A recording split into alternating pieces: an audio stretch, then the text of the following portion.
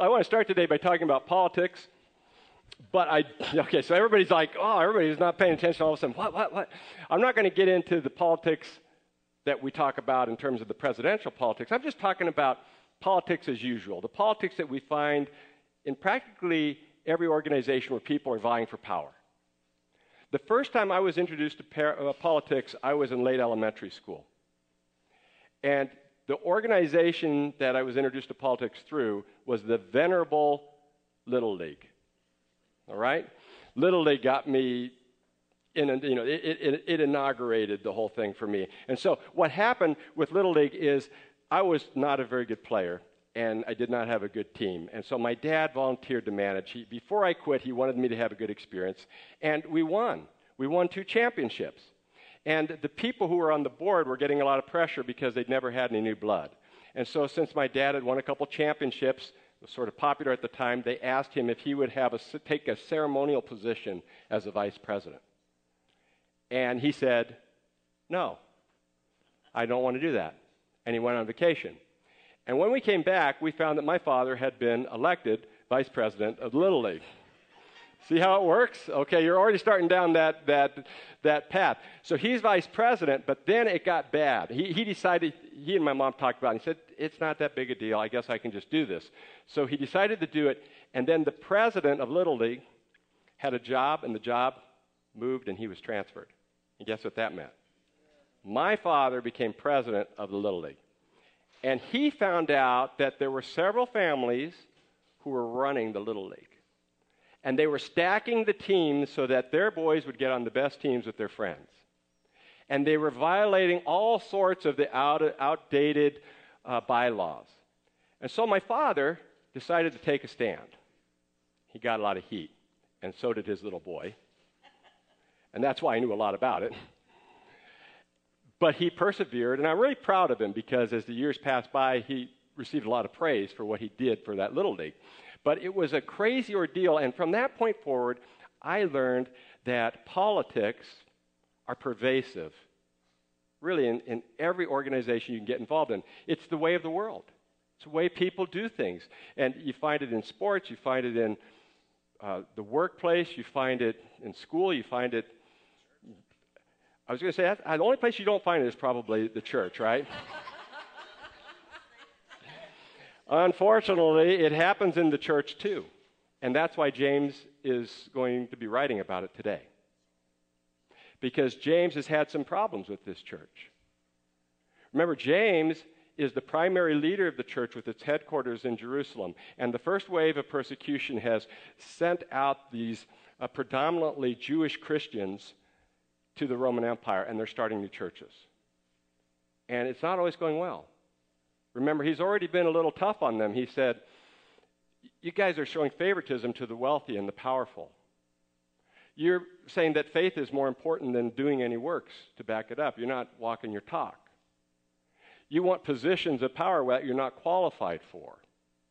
And your tongues are terrible. The way you talk about each other and say things, that's awful. And so today he's going to talk about it a little bit more. He's going to talk about politics as usual, but he'll address it as wisdom. He'll say there's really 2 kinds of wisdom. There's the wisdom of the world, doing things the world's way, and there's the wisdom of heaven. And we'll find that in James chapter 3, verses 13 through 18. I'll read it first, then we'll comment on it.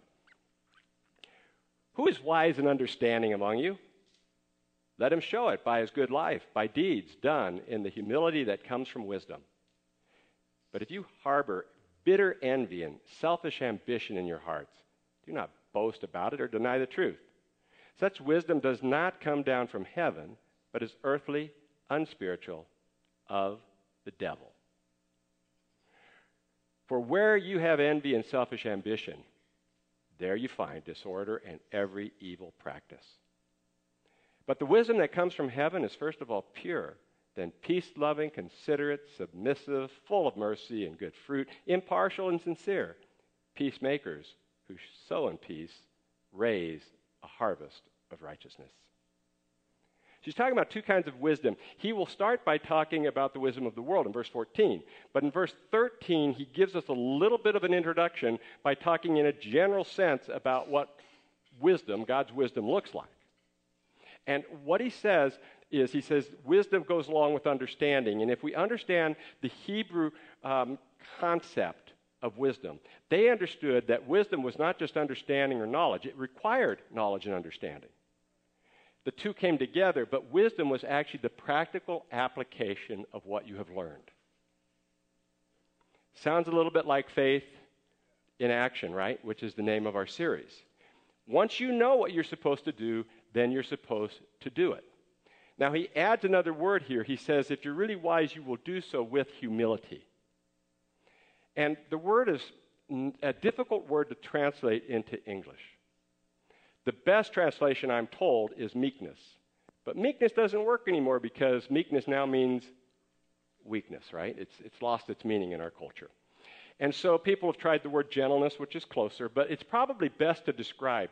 William Barclay was this old-time pastor and commentarian, but he has this illustration that he looked into the word and looked into the meaning of it originally, and he says it really is the example of a strong horse that is bridled and under control.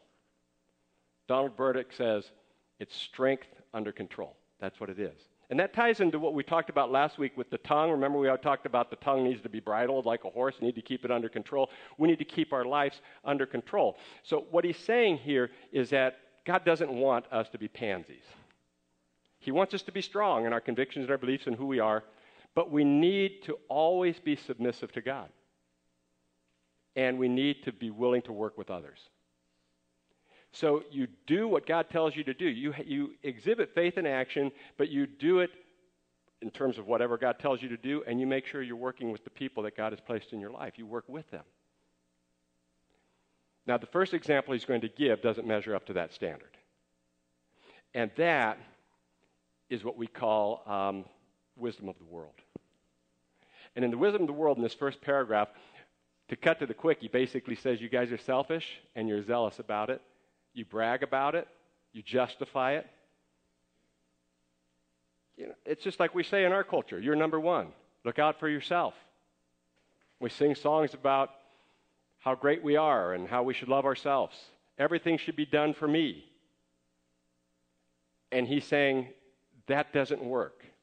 That kind of attitude of always trying to have your way is always going to run you into trouble. He says, that is the way of the world. That is earthly. It's the way of the world. It is unspiritual. And you know where it really comes from? These are pretty harsh words. He says it comes from the devil. You make the decision to do it, but that's getting back to the devil is tempting you to be that way. That's not the way God operates. And you can't understand it because you're not spiritually minded. Paul says it this way in 2 Corinthians, or 1 Corinthians, chapter 2, verse 12, verse 14. Sorry about that. The man without the Spirit does not accept the things that come from the Spirit of God, for they are foolishness to him, and he cannot understand them because they are spiritually discerned. What he is saying is that if a person doesn't come into a relationship with Jesus, they don't have the Holy Spirit within them, and it's really impossible to fully understand how they should operate. If God isn't working in your life, the most natural thing for you to do is simply to look out for yourself and your own interest. That's just natural. They don't get it. It's hard to understand how a person can be in a relationship with God and still not get it, but they can, and I think they still sin, and they can get their eyes off God and start falling in the wrong direction again. And so James says this isn't good. And he says that evil basically leads to evil. If you have evil people behaving in evil ways, you'll have evil results. He says you'll have disorder. And disorder was a Greek word for warfare and anarchy.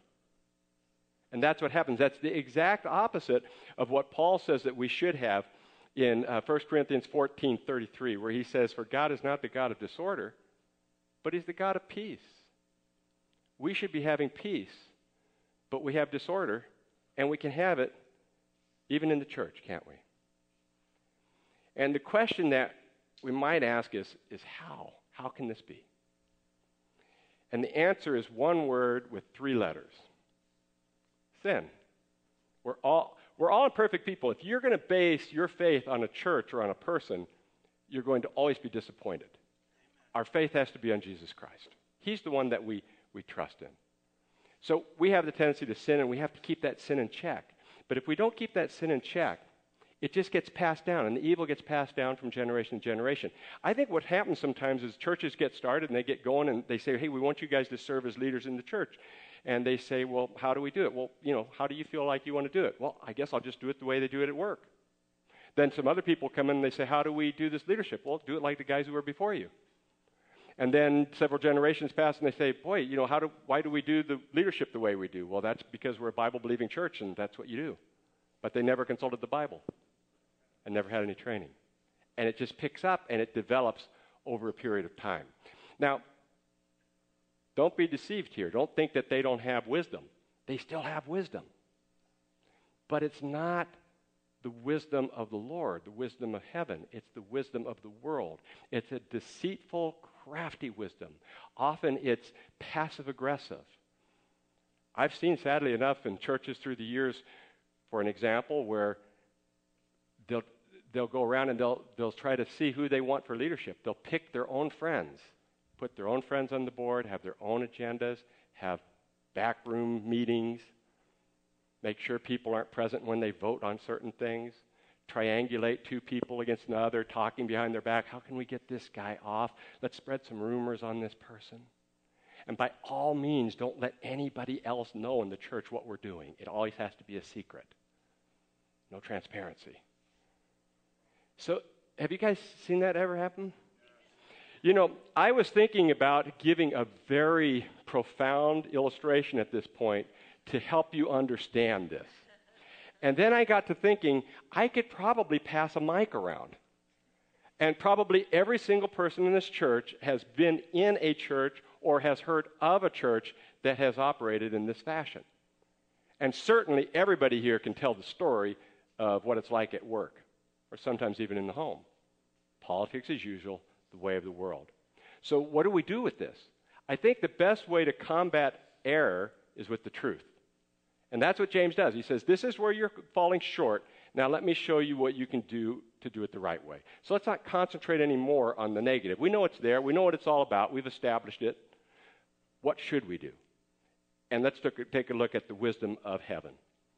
He says it's a wisdom that comes down from heaven. It doesn't come from hell. It doesn't come from the devil. It comes from God. And he goes on to describe it, and it's interesting how he describes it. He uses 7 adjectives, and in the Greek language, they have almost a metrical, rhythmic sound to them. And that's on purpose, to try to grab our attention. They're also very similar to the fruits of the Spirit that Paul talks about in Galatians chapter 5, verses 22 through 23. The most important of all is the first one that he gives, that we should be pure.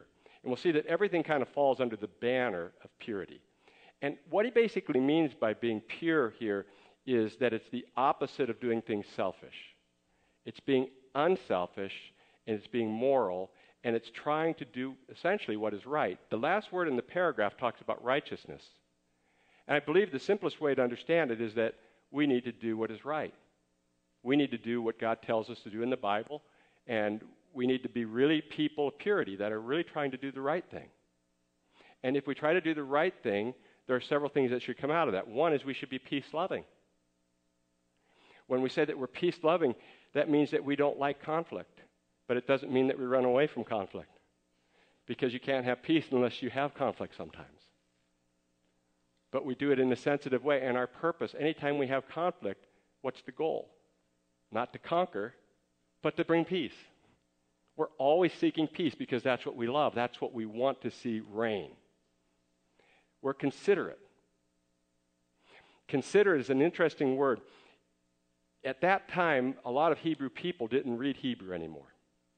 And so they decided to translate the Old Testament into Greek so they could read it, because Greek was the predominant language.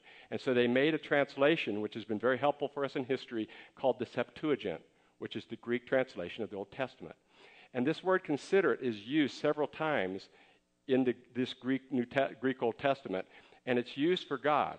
In translation, it's translating words that talk about God as the king and how he really should be stern and punitive and tough with us, but yet he's loving and kind and generous.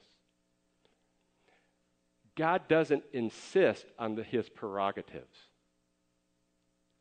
but he lays aside his rights to minister to us.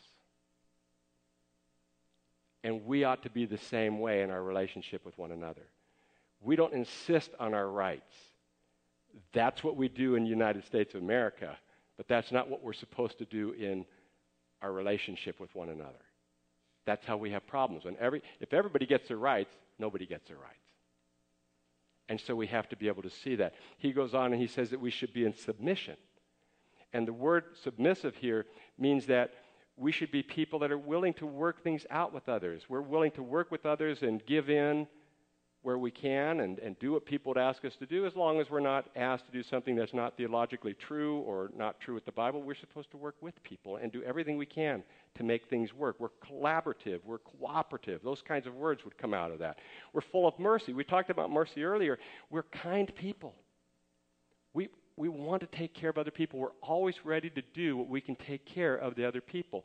And this should result in good fruit, that we're just doing good things for people. Impartial means basically that we are unwavering in our commitment to God and to his people.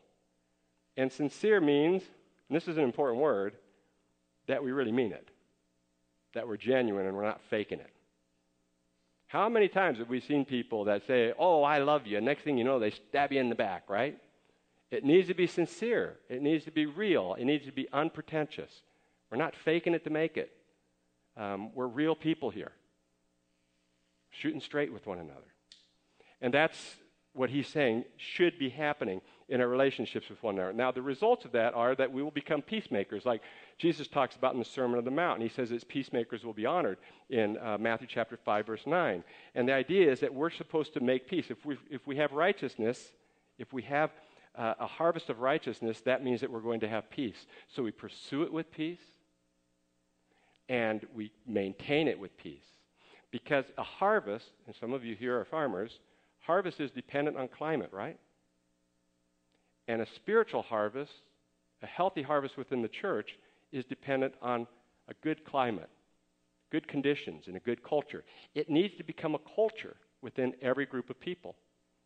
So this becomes the way we do it. We no longer do it the way of the world, but we do it the way of heaven. And that brings about righteousness. Right living, and right living brings about peace. Peaceful living brings about righteousness, and it all comes together. That's where we want to be. Now, I've been very pleased with how well we have done as a new church. We've had our problems. We've had little things that we've had to take care of here and there, but thankfully, by God's grace, things have gone well. But I want to do this, and I know some people may be visiting even for the first time, but I want to speak to you more today as we get into the rest of it as a pastor. I mean, I'm always speaking to you as a pastor, but I mean as a pastor of this church, as a lead pastor in this church. I think this is really important for us. It's a good time for us to have a little bit of a pep talk, if you will, and talk about what we're shooting for and what I think in many ways we're doing, but we need to maintain and grow in, because we can always grow in it. And that is to be this kind of church, the church that James described.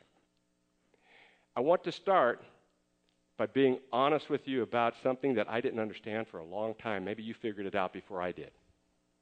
I discovered that there is no such thing as a healthy church. Did you know that?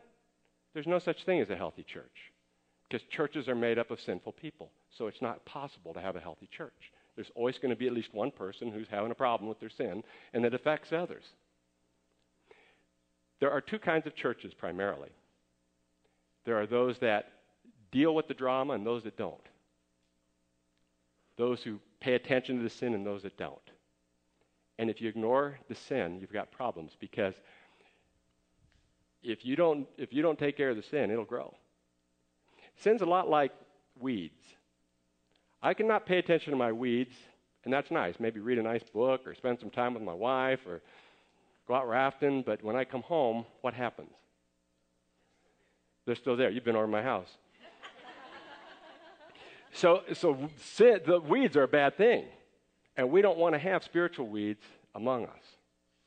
And so we have to deal with them when they happen. People say, well, I don't want to hurt somebody's feelings. I don't want my feelings to be hurt. Then in the end, everybody gets hurt.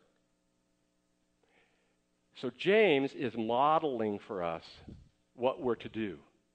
This is a model for us. James calls people out. And he says, you guys, you're straying from what you know is true. We need to get back. We need to practice faith in action. We need to be submissive to what God says, and we need to work with one another. This is where we need to be, and it's where we need to stay. It's a culture that we have to develop with each other. Now, what I want to do is go over some applications a little bit differently today, too, in this process. There's 3 words that really popped up as I was looking at this to me, and so I want to look at those words, and after I look at those words, we'll go ahead and we'll describe them a little bit, what they mean for us, and then we'll look at what you might want to do for application. So the first one that came to me out of this is to encourage. We need to encourage. I mean, that's what it's all about. It's interesting in Hebrews chapter 3, verses 12 through 13. There's an interesting passage here. It says, "See to it, brothers, that none of you has a sinful, unbelieving heart that turns away from the living God, but encourage one another daily, as long as it is called today, so that none of you may be hardened by sin's deceitfulness." We are to encourage each other or help each other to have courage to do the right things. We have to get behind each other and help each other in the process. Now, I have a couple illustrations today, and I was thinking afterwards, I think I might have used these before, like 2 years ago when we were talking on 1 Timothy. But a lot of you weren't here then, and if you were, you probably weren't paying that much attention anyway. So I'm going to take the risk of going over them again because they really illustrate well, I think, what I'm getting at today. The first one took place many years ago when I was just graduated from college, and my wife Carrie was finishing up, and we had it was right at the end of the school year, so we had this really big beach party to welcome in freshmen for the college group that we were part of, and it was the church that she'd grown up in, and she couldn't go because she was tying together some loose ends for getting ready for our wedding, among other things. There were a lot of things that were happening, but her sister had never gone before. And she was working. Maybe it was your job. She worked in the library, so she had to work on Saturdays. It was a Saturday. You were working, and your kid sister Jill, whom I'd known since she was 15, she was going into her freshman year in college. So I said, "Why don't you come with me?" I mean, they had 500 people in this college group. So this was this huge picnic. They took us out in buses. We went to the beach. We got out there, and Jill and I knew a few people were talking, and nobody talked to us. And everybody was separated. And we said, how can we connect? They started a volleyball tournament. Jill was 5'9", and she had played volleyball in high school. She was a gifted athlete. So I said, hey, maybe you could teach us a little bit about volleyball, and we can get a team together. So we got a team together, people we mostly didn't know. This is the same, very similar to Bruce Bochy when San Francisco Giants in 2010 had their misfits. We were the misfits. Most of us weren't really great athletes, never played volleyball except for her, but we all got together and we said, hey, let's really have fun. And if somebody messes up, cheer them on anyway. Just try your best, and we'll assume that you are. If somebody does well, let's go crazy. Let's give them high fives and hugs, and let's just encourage each other and have a good time. And because we figured we're going to lose anyway, but let's have a fun time doing it. And so we went out there and we started having fun, and we won the first 2 games. And next thing you know, we were like best friends out there, even though most of us had never met each other before, and we were really having fun. So then we had to go against the all-star team. Now, the all-star team was headed up by this guy who was the intern for the department. He was getting paid to be an assistant to the pastor. He'd recently graduated from Bible college. He was a very good athlete, and he got together the very best athletes he could find, put them on a team, and just went around and systematically destroyed everybody. And so we knew that was going to happen to us as well. So we said, let's just have a good time. Well, we got a couple points, and he was embarrassed, and he got angry. He started yelling at the other guys on the team. They started yelling back at him.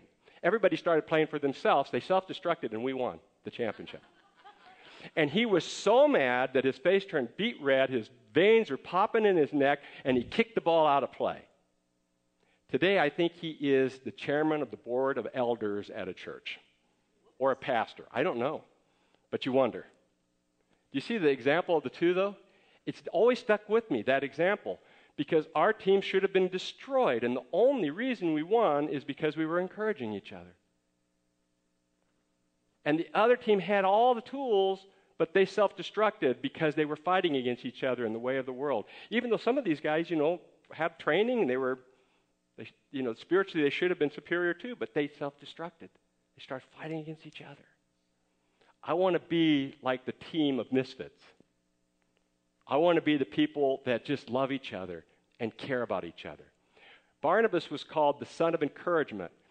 He's the best example of a pastor that we have in the Scriptures. He built the church in Antioch, according to Acts 11, primarily on encouragement.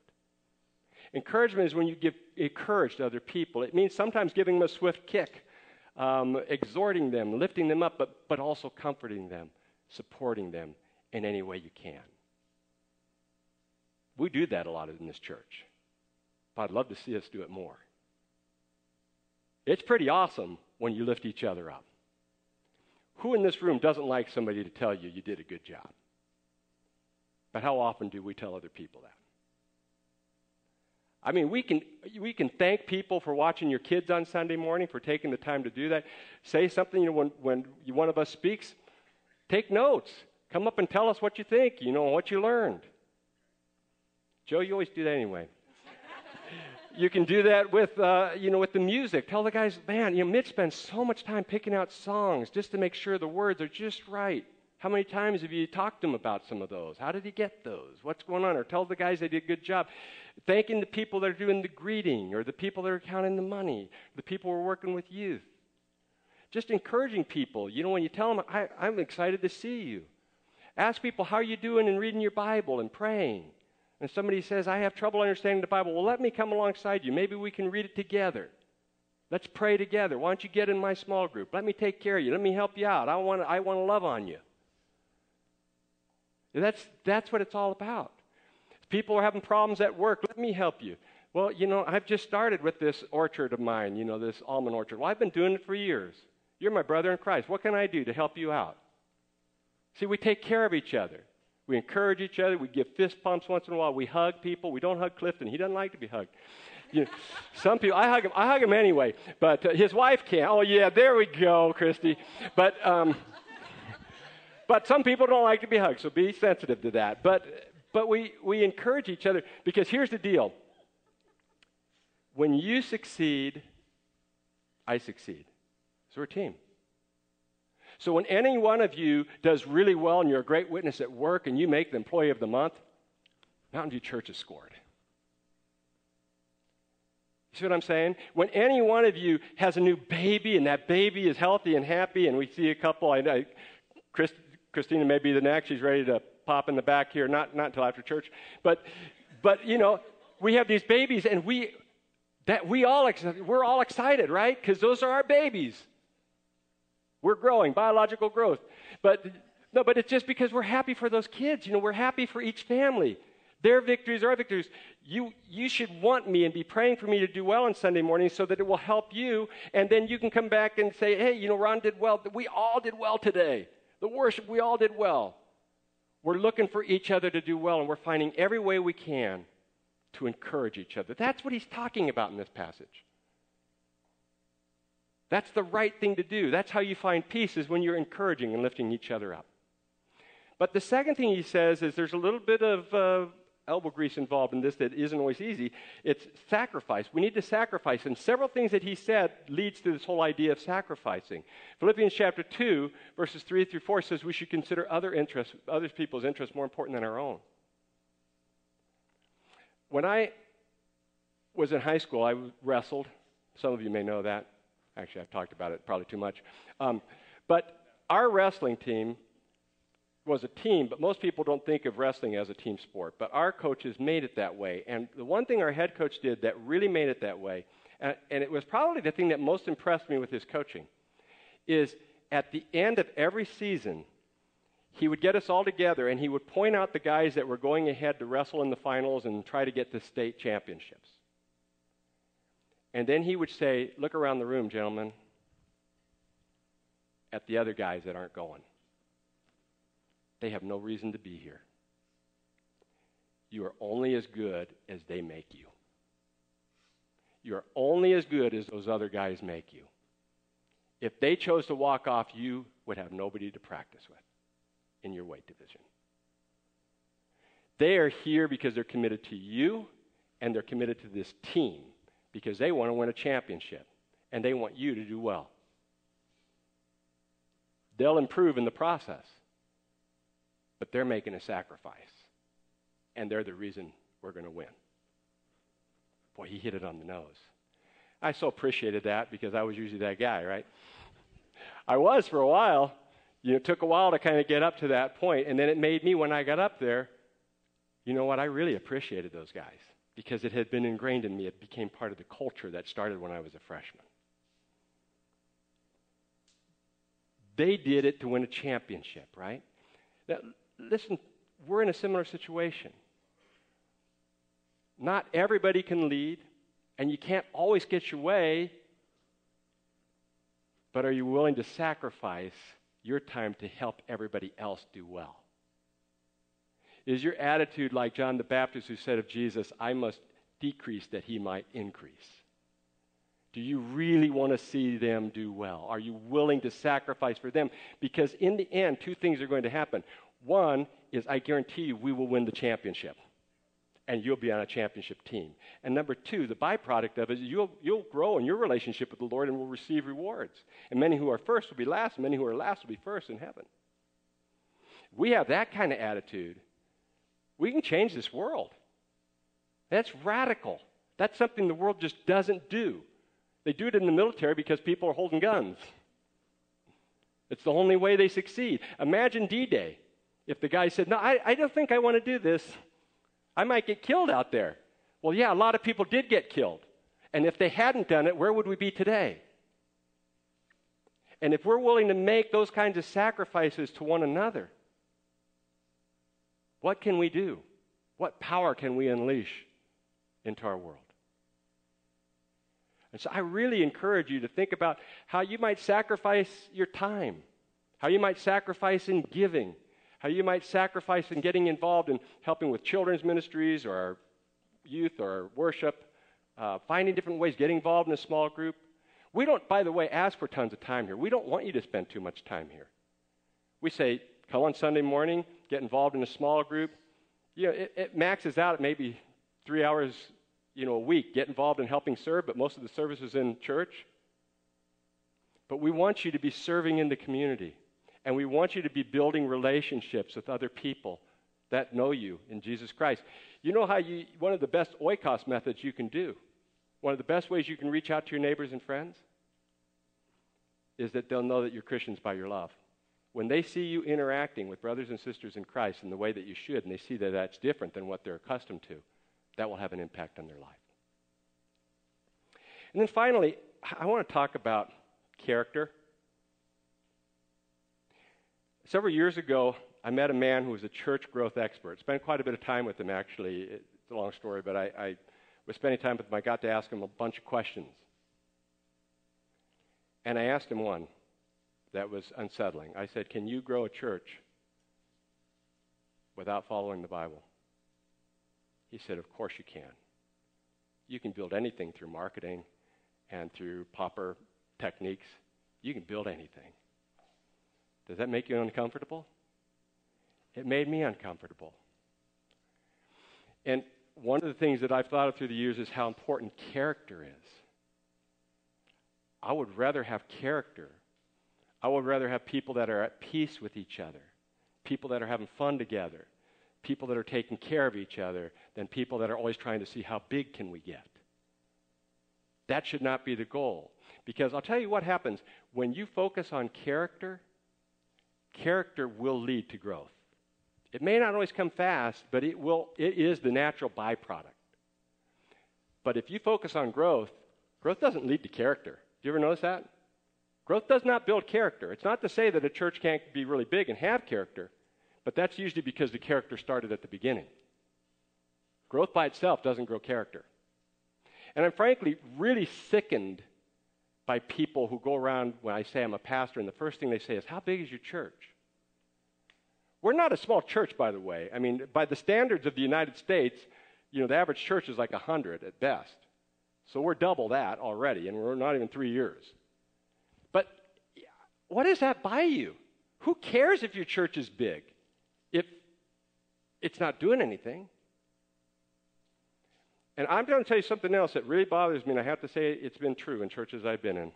I've been in the meetings with the leaderships of the church, and I've heard this way too often. the decision needs to be made, and someone will say, how will that affect our attendance and giving? I'm telling you, that is the most important question for many churches. How will that affect our attendance and giving? They want the money, they want the people, and they want to impress the people around them. They want people to perceive that they've got it all together. But if they don't have it all together, and God knows, what does it matter? I don't want that to ever be part of our leadership. We make decisions because we say, what does God say about it? What does God want us to do in this situation? You see what I'm saying? Very different from the way of the world.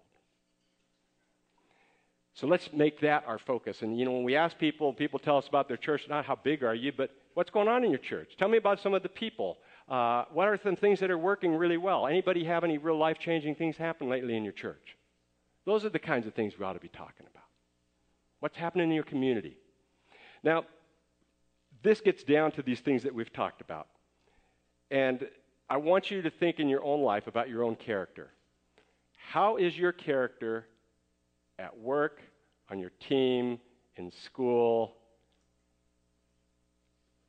in church? And there's some things that we need to make sure that are true. We need to be people that are trying to do what's right. How do you know what's right? How well do you know your Bible? Do you go to your Bible when you have to make major decisions? Do you think through what it says? Are you people that are peace-loving? Are you willing to maybe even hurt somebody's feelings once in a while to try to bring peace? Is that your constant goal, to try to see what can we do to make things more peaceful and more lovable and more caring around here?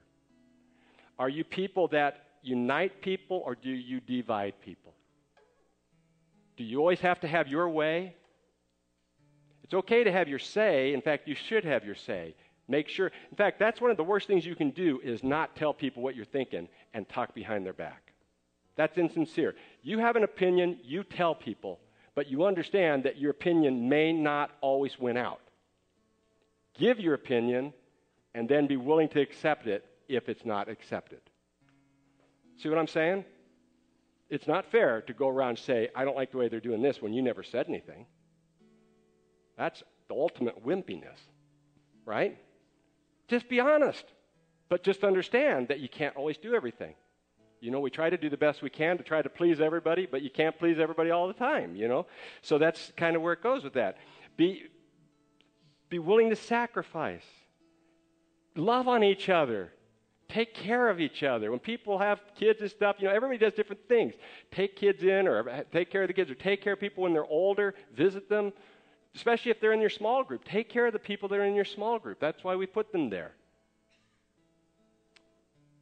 Man, be committed to God, to this church, to the people in your life, and be sincere.